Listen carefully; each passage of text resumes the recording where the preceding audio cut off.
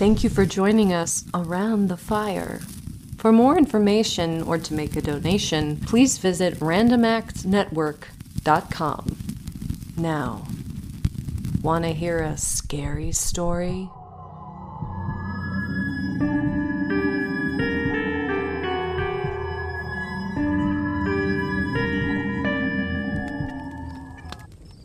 This is Black Friday from More Scary Stories.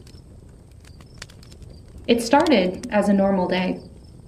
It was bitterly cold, even as the sun appeared, and Haddington's only department store was gearing up for the Black Friday rush to begin at 6 a.m. sharp.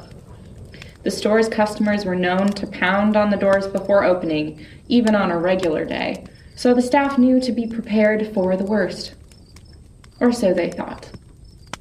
First in line was an older woman, Margot, with her steaming cup of tea in hand. Everyone at the store knew Margot. She always had something to complain about, some expired coupon to demand using. She spent her time waiting in line, complaining to those around her that the store should open early for them due to the cold. No one responded. Further back in the line was a father and his son, Toby.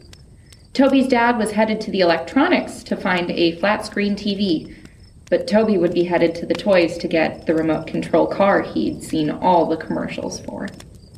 Behind them was Tina, a single woman in her 30s. She planned to hit every department she could, and she had her list ready. As the opening time grew closer, the crowd grew more and more impatient. A few minutes before the doors opened, the speakers kicked on, and a cheerful Christmas tune echoed through the parking lot. The energy shifted as the customers watched the employees make their final preparations through the windows. And then the doors separated. The sign lit up. The store was now open. Margot used her bony elbows to make sure nobody beat her to the discounted purses she had her eyes on. She grabbed several, leaving very few for anyone else, and began heading back to the registers to beat the lines. Toby hadn't seen his father since they first entered the store, and he couldn't see anything in the massive stampede of adults. Though he was overwhelmed, he kept his mind on that car. Tina had planned to go to the electronics first, but as she entered the anarchy of the store, she made the swift decision that her father's gift would take priority. She planned to get him the newest, biggest capacity, shiniest blender you can get. She squeezed her way through the crowd toward the appliances. These were the final moments that resembled anything like a typical Black Friday. Margot made it to the register and plopped the bags down without saying a word. After the final bag was scanned, she took out her credit card to pay. Was it a gust of wind? Or maybe it was her frail, wrinkly hands. Something happened and she dropped the card. As she bent over to grab it from the floor, her gaudy necklace triggered the conveyor belt to move forward. Her entire tiny body lurched toward the cashier, who screamed and pulled at the jewelry to no avail. Margot desperately grabbed at her throat to remove the necklace, but it was too tight. She was flailing, choking, desperate to breathe. Her face turned from white to red to purple, and she flailed less and less. The conveyor belt kept pulling and pulling. The gears chewed past the necklace and began feasting on her wrinkly skin. In a matter of seconds, her entire face was pulled off like a sticky Halloween mask, squishing into the gears and spraying blood in every direction. Finally, the belt caught the gray hair she had pulled into a bun and removed it at once, disappearing into the machine like it hadn't eaten in days. For a moment, the rest of her lingered there, half collapsed by the register. From the shoulders up, she was nothing but bloody bone, other than her eyes, which made piercing contact with those screaming around her. But the rest of the store was distracted, because it wasn't just the conveyor belt that suddenly became deadly. It was everything. The motorized scooters near the entrance were driving around aimlessly, mowing down whatever and whoever was in their paths. Back in the appliances, nearly everything had turned on at once. Hands and faces were filleted away by blenders and electric knives. Shelves collapsed, littering the floor with butcher knives and cheese graters, ready to destroy whatever flesh that found its way to them. Everywhere, bloody bodies tripped and tangled with each other. Tina could see all this happening from the frozen food aisle. She hadn't made it to appliances yet when it all started happening, and now she stood in the middle of the freezer section. She was desperate to find a way to escape a store where everything had seemingly come to life with a desire to kill. Toby was in the toys with a few other kids when it started happening. Heavy boxes were lurching from the shelves, the toys loudly honking and singing. Shortly before the chaos began, Toby had made eye contact with a cute young girl on the other side of the aisle near the dolls. Now he watched as she was swiftly crushed by the children's playset crashing down from the display above the aisle. Toby had to get to his dad. He turned around to find a way out of the aisle when he stopped in his tracks. 10 feet away was a fleet of remote-control cars, although no one was controlling them, of course. Normally, they looked fun and exciting. Now, they were menacing. Toby wasn't a big kid, and with so many of them, he didn't have a chance. As they sped towards him, he turned and ran as fast as he could, quickly hitting the dead end that was created by the falling playset. He tried to find a way to climb it, but he couldn't find anything to hold. At the very last second, Toby jumped onto the shelf, holding onto the metal prongs displaying trading cards. The cars slammed into the playset, with exploding bits of metal and plastic flying in every direction. Toby climbed to the top of the shelf and observed the crowd.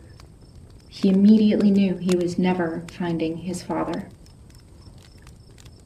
Tina had finally left the freezer section, but now found herself near the produce. It seemed like the best route to the front doors. She didn't notice that the automatic sprayers above the fruit had gone into hyperdrive, soaking everything around them. Crying, she climbed past the overturned carts and the bodies of those run down by the scooters. She didn't see the puddle ahead of her, and her foot slipped the second it attempted touchdown. She landed hard on her back, immediately soaked. A few feet away, the water found its way to the tongue of an extension cord. Tina was killed instantly, along with the dozens of others who were attempting to cross the water or touching anything metal nearby. Toby stood at the front of the aisle, watching people trampling over each other, breaking bones and cracking skulls against the floor. The entire grocery section was sparking and crackling, and dozens of bodies trembled in a disturbing electric dance. The sparks were starting to reach the dry goods. Toby knew it was a matter of moments before there would be a fire. His dad would expect him to get out. It would be impossible to try and find him now. Toby observed the bloodshed once more, trying to predict the best route of exit.